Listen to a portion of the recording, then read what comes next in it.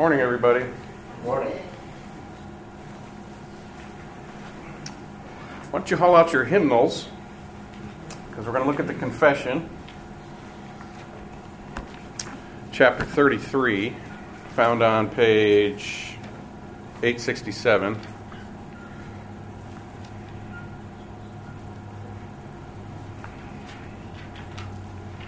(867) of the hymnal. Westminster Confession, chapter 33. And we will be looking at paragraphs 1 and 2.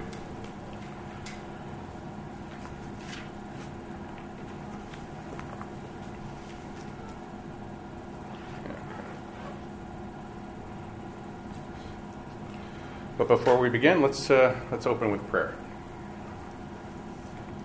Most gracious Heavenly Father, we thank you for this Lord's Day. We ask you to please help us to devote it to you. Please bless it unto us. Help us to make a diligent use of it. We ask, O Lord, that you would please profit our time as we study your word this morning. We pray this for your glory and for our good. And it's in Christ's name that we pray. Amen. Okay, so as you know, the Confession of Faith is the confession of this church.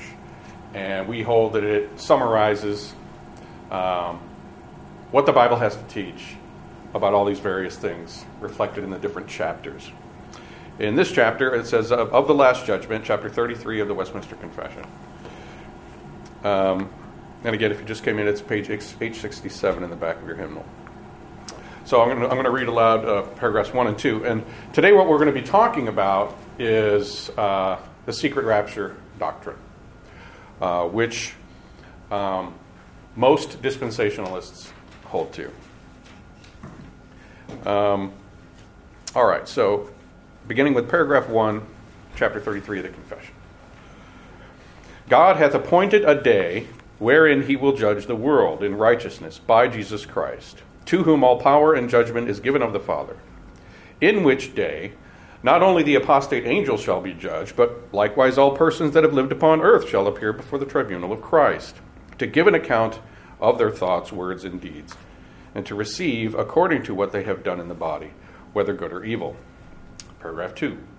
The end of God's appointing this day is for the manifestation of the glory of his mercy in the eternal salvation of the elect, and of his justice in the damnation of the reprobate who are wicked and disobedient.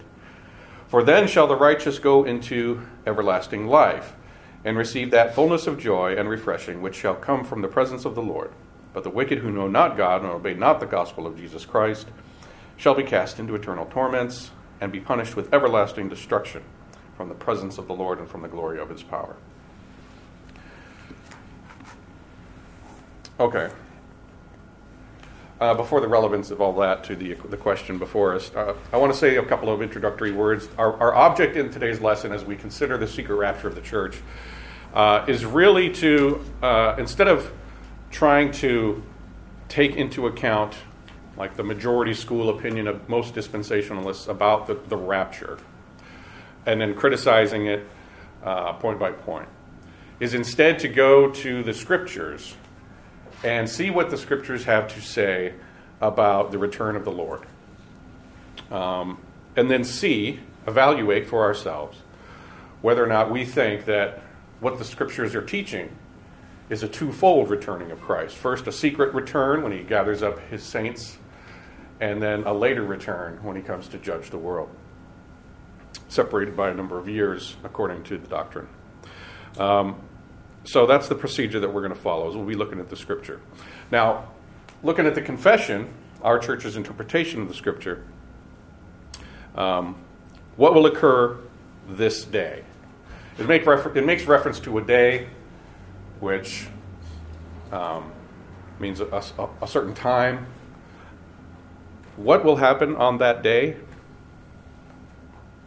Looking at paragraphs 1 and 2, his second coming, or parousia, is appearing. The resurrection of all the dead, and the gathering of all his saints, and the final judgment, all of which we will argue that the scriptures teach are visible events, and that they all occur in conjunction.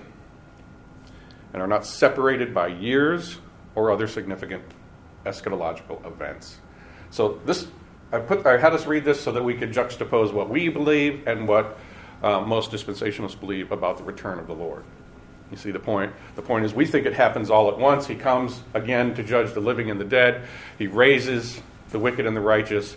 The judgment begins, and so forth, and that all occurs at the same time. That's what we believe. That's what the confession asserts that the Scriptures teach. And if you don't recall, I don't know if anyone or everyone in the class, whether present or online, has ever believed in the secret rapture of the church, or may still conceivably believe in the secret rapture of the church. Whether you do or you don't, you're probably familiar with the idea. It was very much popularized by a series of fictional books and movies, Left Behind series. The whole idea of you don't want to be left behind.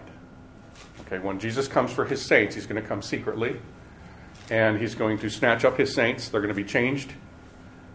Those in the graves will be raised. Jesus will depart with his saints and go away for a period of time. Go to heaven.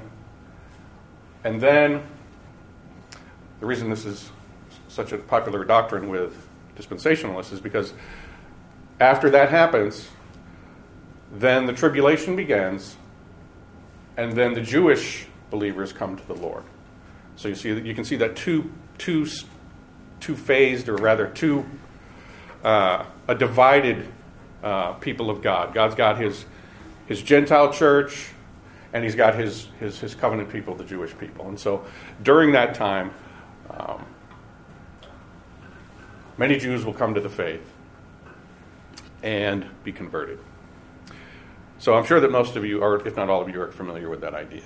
But we believe that the Scriptures teach that when Jesus returns, everyone's going to be resurrected or transformed, as the case may be.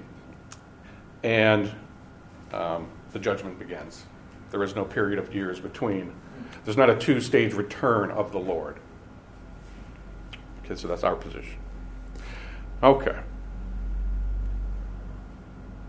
I have a lot of material to get through today, so what I'll ask is that if you have any questions or comments or observations, make a note, don't forget them, and then hopefully at the end we'll have a period in which we can deal with those. Okay. So, many believe that Jesus' return is two-staged. First one, secret for his saints. The second one, open, public, with his saints. You see. First return is for his saints. Second return is with his saints. But I'm going to take us through a bunch of scriptures that deal with the return of the Lord, and we'll see what you believe is what the Scripture, or what the confession asserts that the Scripture teaches. That there is one return of the Lord. It's public, it's open, it's visible, it's audible, and all of these things occur at the same time. So let's first turn to John 5 and verse 28. Now try to keep in mind that the object of this lesson is not to try to anticipate all of the counter-arguments or answers or interpretations of the passages we're about to look at. We don't have the time for that, and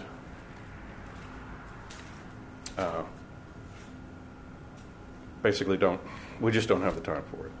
As you'll see, we'll use up most of the class just dealing with some of these things. Now, I'm sorry? John 5 and verse 28.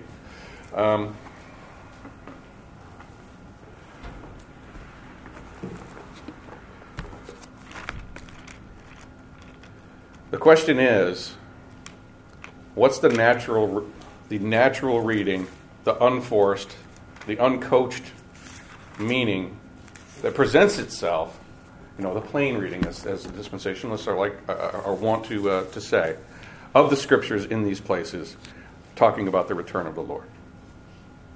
All right. John 5, verse 28. Our Lord says, "Do not marvel at this, for an hour is coming, when all who are in the tombs will hear his voice and come out. Those who have done good to the resurrection of life, and those who have done evil to the resurrection of judgment." All right, well, Jesus is saying that at one point in time, he says 1 hour, all the saints, all who are in the tombs will hear his voice and come out. And then he breaks that all into two groups. He says, those who've done good to resurrection of life, and those who've done evil to the resurrection of judgment.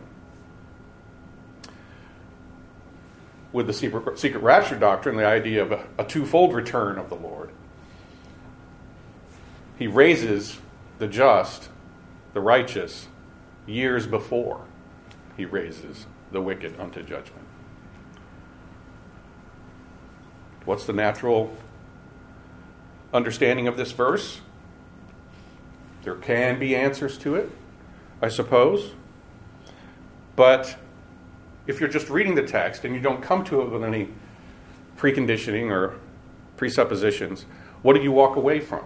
Well, you walk away with the notion that at the same time the Lord returns and he calls forth from the tombs, righteous and wicked. They will be rewarded and judged, as the case may be. That's the natural unforced meaning that presents itself. Let's turn to Luke.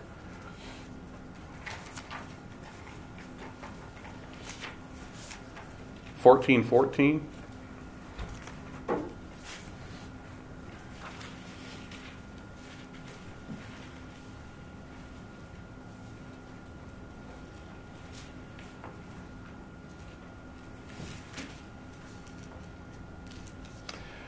Okay, here, looking at the last part of this verse, it says, "For you will be repaid at the resurrection of the just."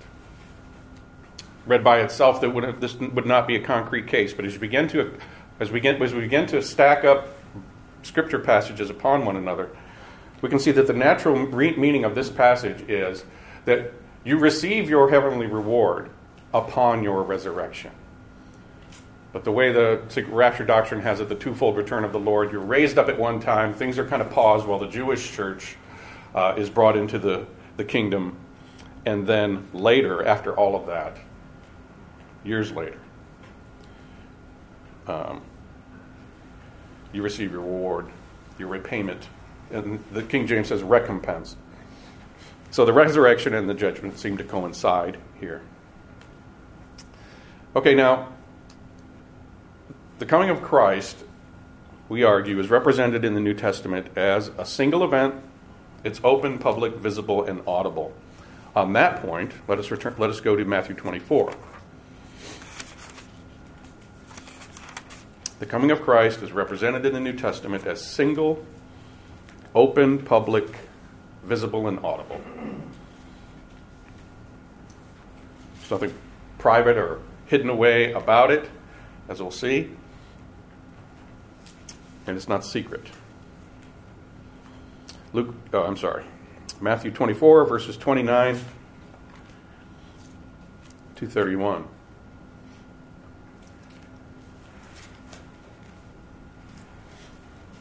"Immediately after the tribulation of those days, the sun will be darkened, and the moon will not give its light, and the stars will fall from heaven, and the powers of the heavens will be shaken.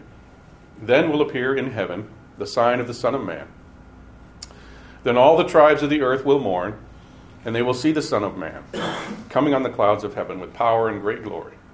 And he will send his angels out with a loud trumpet call, and they will gather his elect from the four winds, from one end of heaven to the next." So Christ returns visibly for his elect, his church. Appear, you see the language appear in this text? A sign. You see that word appear in the text. A secret sign serves no purpose. They will see the Son of Man. See the Son of Man. He will send out his angels with a loud trumpet call and gather his elect. Looking at verses 27 and 28. "For as lightning comes from the east and shines as far as the west, so will be this coming of the Son of the Man. Wherever the corpse is, there the vultures will gather. The coming of the Son of Man is visible like lightning. Looking at verses 37 to 41, for as were the days of Noah, so will be the coming of the Son of Man. For as in those days before the flood, they were eating, drinking, and marrying, and giving in marriage, until the day when Noah entered the ark. And they were unaware until the flood came and swept them all away. So will be the coming of the Son of Man.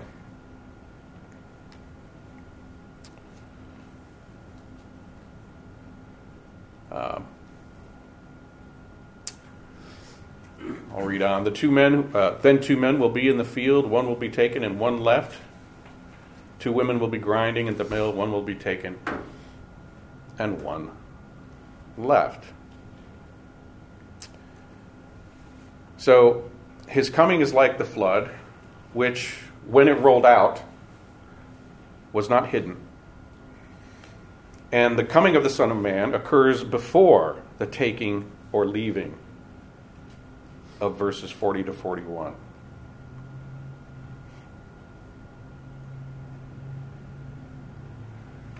Let's look at verse 39 again.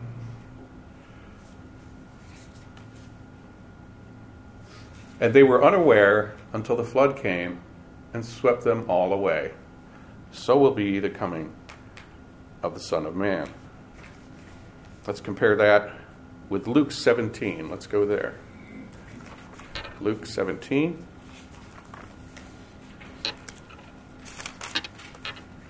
Verses 30 to 34. Luke 17. Starting at verse 30 to 34. So will it be on the day when the Son of Man is revealed. On that day, let the one who is on the housetop with his goods in the house not come down to take them away. And likewise, let the one who is in the field not turn back. Remember Lot's wife. Whoever seeks to preserve his life will lose it. Whoever loses his life shall keep it. I tell you, in that night there will be two in one bed. One will be taken and the other left. There will be two women grinding together. One will be taken and the other left. Back up at verse 30. So will it be on the day when the Son of Man is revealed. Apocalyptai in the Greek, that's where we get the word apocalypse, which is the Latin for the revelation. Which is why the book of Revelation is called by the Roman Catholics the book of the Apocalypse, because it's the revelation, it's the revealing. The same reference to the flood here. And as in Matthew, the revelation of the Son of Man occurs just prior to the famous taking or leaving. Taking or leaving. Now, all of this audible, visible stuff is occurring in the Scriptures prior to the taking and the leaving. But in the secret rapture doctrine, the taking and leaving occurs secretly. When they were taken, Christ returns secretly, not openly, not visibly, not audibly. And then the taking appears. In rapture doctrine, Jesus comes secretly first. Later, years later, he returns, and that's when he comes openly. So you see that that's not supported by the Scriptures having to do with Jesus' return and with this taking or leaving.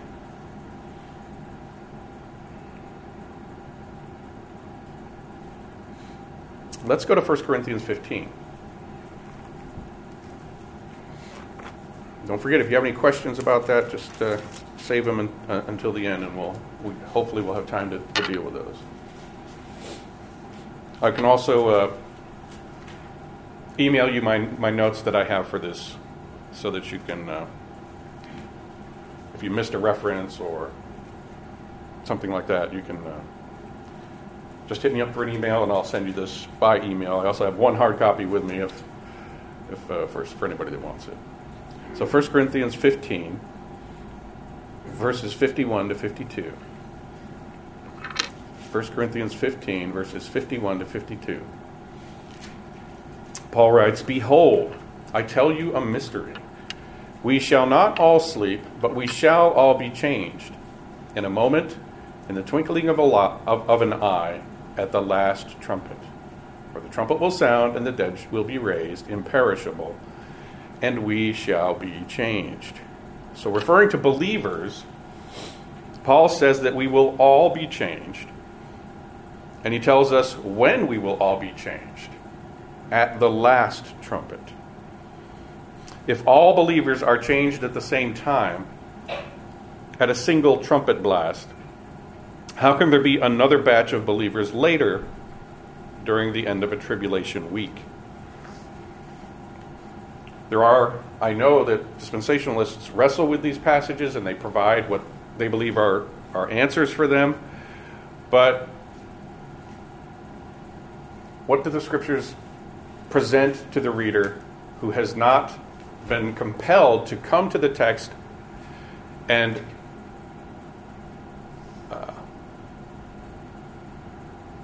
without these presuppositions, without the kind of doctrines that dispensationalism teaches, you don't have to have answers to deal with these texts.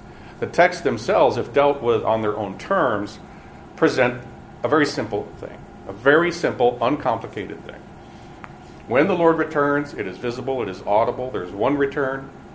It's visible, audible, open, it's public. The resurrection of the righteous and the wicked occurs, and the judgment takes place. The righteous receive their reward, and the wicked receive their just condemnation. That's what the scriptures always teach. And at the close, I will deal with this tendency to respond to the clarity that we find in the scriptures with artful answers.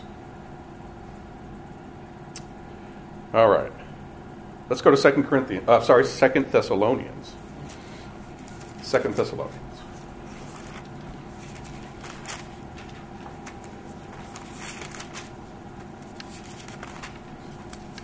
Second Thessalonians 4. I'm sorry. 2 Thessalonians 1, verses 5 through 10. 2 Thessalonians 1, 5 through 10. "This is evidence of the righteous judgment of God, that you may be considered worthy of the kingdom of God, for which you are also suffering. Since indeed God considers it just to repay with affliction those who afflict you, and to grant relief to you who are afflicted, as well as to us, when the Lord Jesus is revealed from heaven with his mighty angels in flaming fire, inflicting vengeance on those who do not know God and who do not obey the gospel of our Lord Jesus. They will suffer the punishment of eternal destruction away from the presence of the Lord and from the glory of his might, when he comes on that day to be glorified in his saints and to be marveled at among all who have believed, because our testimony to you was believed. To this end we always pray for you, that our God may make you worthy of his calling, and may fulfill every resolve for good and every work of faith by his power, so that the name of our Lord Jesus may be glorified in you, and you in him, according to the grace of our God and the Lord Jesus Christ." So the saints receive their relief, the relief that the apostle is holding out to the church, happens when Christ appears.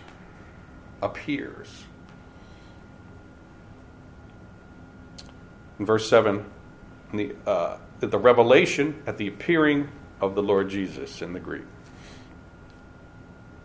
When he appears and when he judges the wicked is when the saints are going to receive their relief. Isn't this passage actually directed at the entire church, not just the Thessalonians? The answer is in the when of their deliverance, when he comes in wrath to save and to judge. That's why it's applicable for the whole church, because that's the relief the King provides for all the persecuted church, and the whole church is persecuted to greater or lesser degrees since our Lord ascended. I probably should have...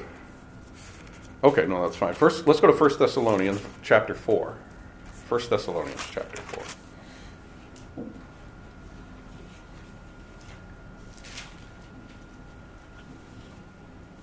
1 Thessalonians 4, verses 15 through 17. For this we declare to you by a word from the Lord, that we who are alive, who are left until the coming of the Lord, will not precede those who have fallen asleep. For the Lord himself will descend from heaven with a cry of command, with the voice of an archangel, and with the sound of the trumpet of God. And the dead in Christ will rise first. Then we who are alive, who are left, will be caught up together with them in the air, in the clouds, to meet the Lord in the air. And so we will always be with the Lord. Does verse 16 suggest to the reader that something secret is occurring? No. That would be no. Save your comments to the end, Steve. So, many think that the secret rapture is Christ coming, like I said before, for his saints. And the second coming, the official second coming, is Christ coming with his saints. But in the New Testament, Christ is taught to come with his saints when he comes for his saints. And I direct you to 1 Thessalonians 3:13. The appearing of the Lord, perusion to curio, with all his saints.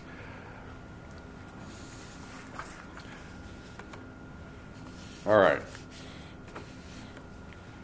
Now let's go ahead and consider this whole idea of left behind, bad, taken, good. So left behind, bad or good. What do the scriptures teach? Along with this notion of a secret snatching away of believers years before the visible return of Christ, when he raises the wicked and judges the world, is the idea that one must therefore be sure to be taken and not left behind. And again, let's go back to Matthew 24 as we discuss this. Matthew 24.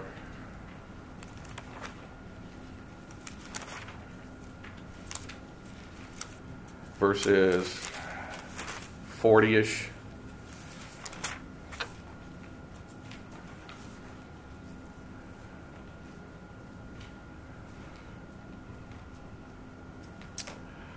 So don't be left behind is the call to the generation, according to those who teach this doctrine of the secret return of the Lord, the secret rapture. But in the Bible, it is uniformly the case that it's the wicked that are taken away and that the righteous are left behind. Let's turn to Isaiah 4.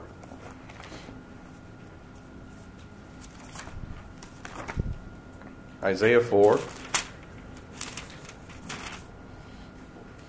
verses 2 through 4. What was that again? Isaiah 4 and verses 2 through 4.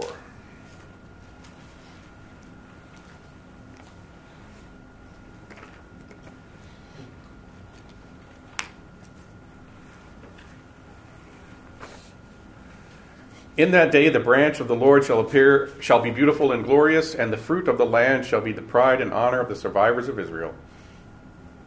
And he who is left in Zion and remains in Jerusalem will be called holy, everyone who has been reconciled for life in Jerusalem.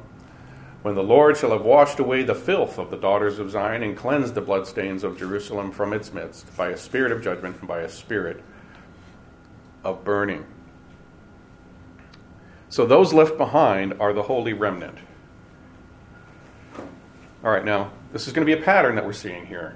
We're going to see that the Old Testament, in which Jesus and the apostles are steeped in their thinking, the ones who are taken away are the bad ones. The ones that remain are the righteous.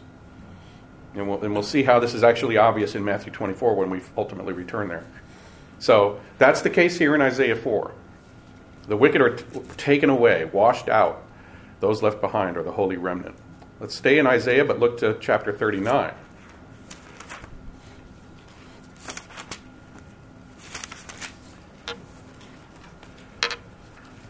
Isaiah 39,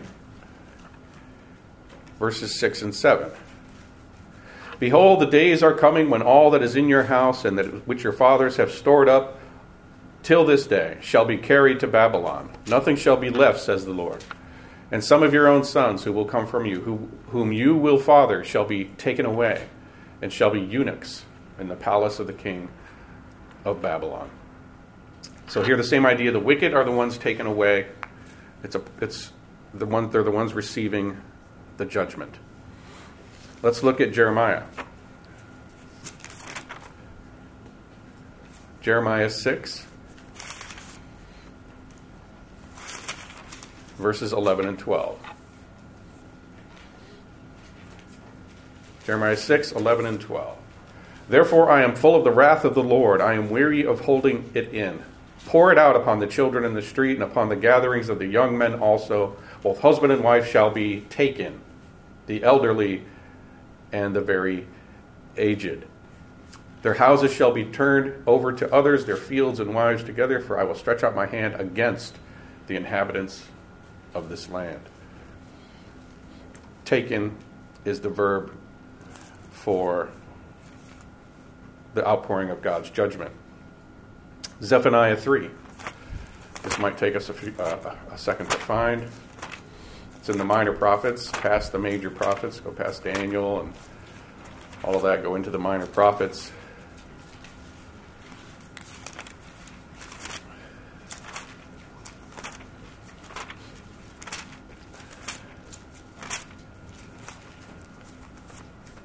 Okay, Zephaniah after Habakkuk, before Zechariah.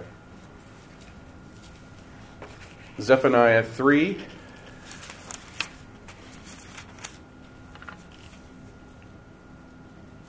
(11 and 12).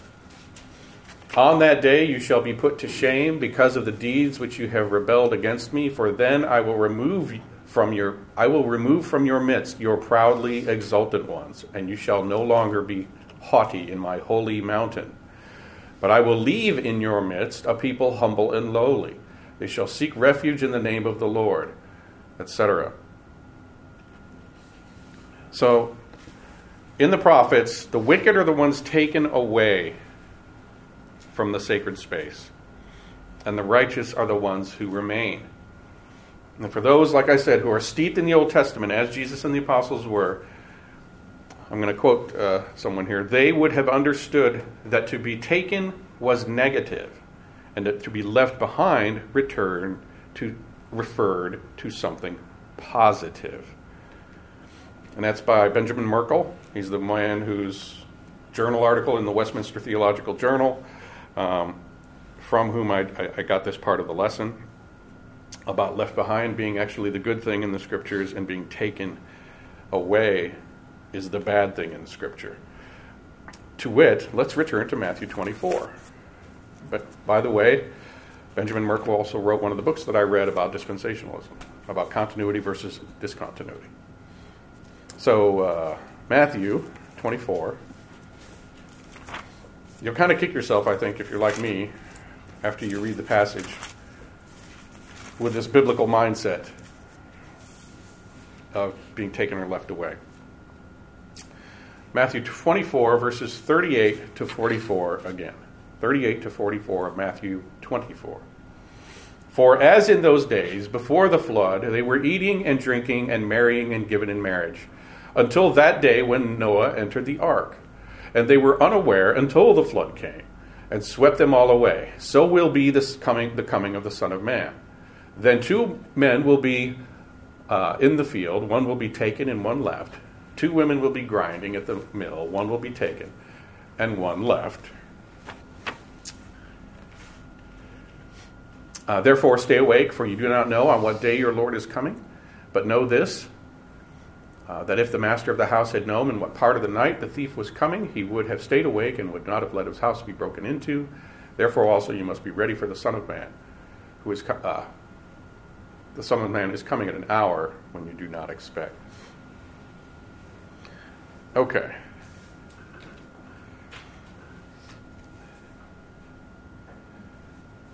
Yeah, that's a little fuzzy spot of the notes here. In sum, there's little doubt that Matthew views those that were killed by the flood, here, look at the text, as being the ones who were taken away. Look at verse 39. And they were unaware, the generation of Noah were unaware until the flood came and swept them all away. In the Greek, the word is not to sweep. It's the same word that's typically used and translated as taken. King James is took. Took. Very good. Good on the King James in that instance. And they were unaware until the flood came and took them away. So will be the coming of the Son of Man. Then 2 men will be in the field, one will be taken, and the other left.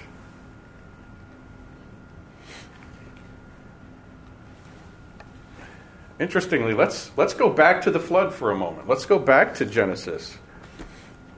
Let's go to Genesis 7.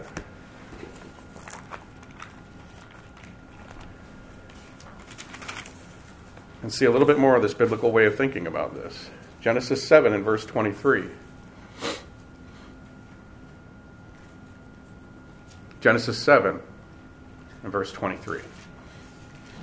He blotted out everything that was on the face of the ground, man and animals and creeping things and birds of the heavens. They were blotted out from the earth. Only Noah was left.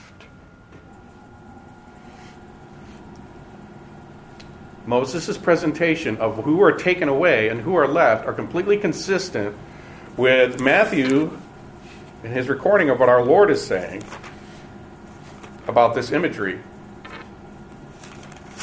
Jesus compares his return to the flood event.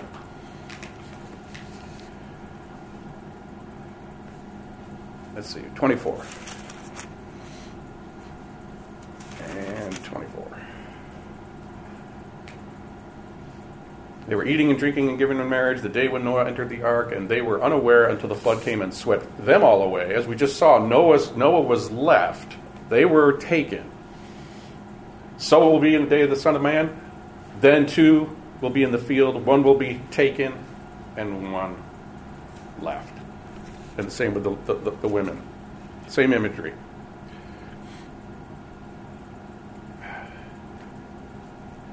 So only Noah was left, the wicked were taken. So it is in the days of the Son of Man, his return. All right, so we come to a conclusion. We will have time for questions and comments. Skipping over some of this stuff. Like I said, if you want the full notes, there's a lot of footnotes here that are very helpful, I think, too. Just go ahead and hit me up and I'll send it to you. Or you can I have one hard copy here. Okay, the conclusion is there is a second coming of Christ.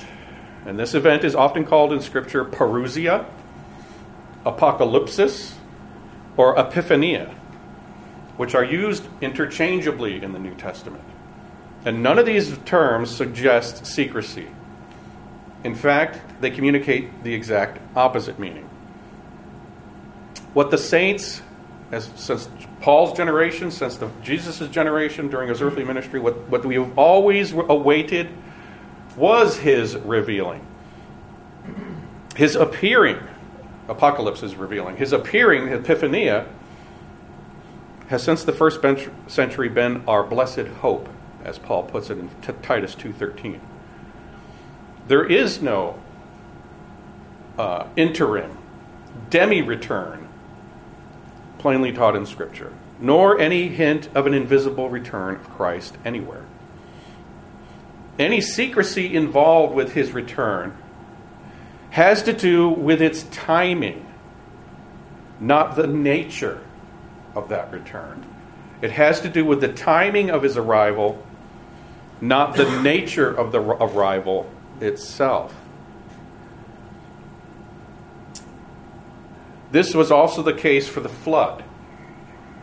The timing was a secret to the wicked. The nature of the arrival itself was not a secret. And they were unaware until, it says there, they were unaware until the flood came. Parallel being, they were unaware of our Lord's coming until he came. You know, looking at his second coming from backwardly.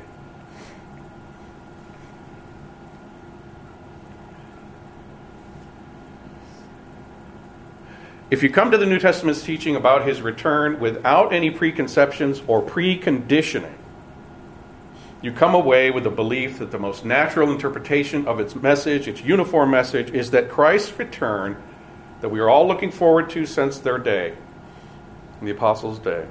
Christ's return is single, it's open, it's public, it's visible, audible, and will be attended by the resurrection of all humanity, good and wicked, and the final judgment. You have to be taught otherwise to see otherwise in the New Testament.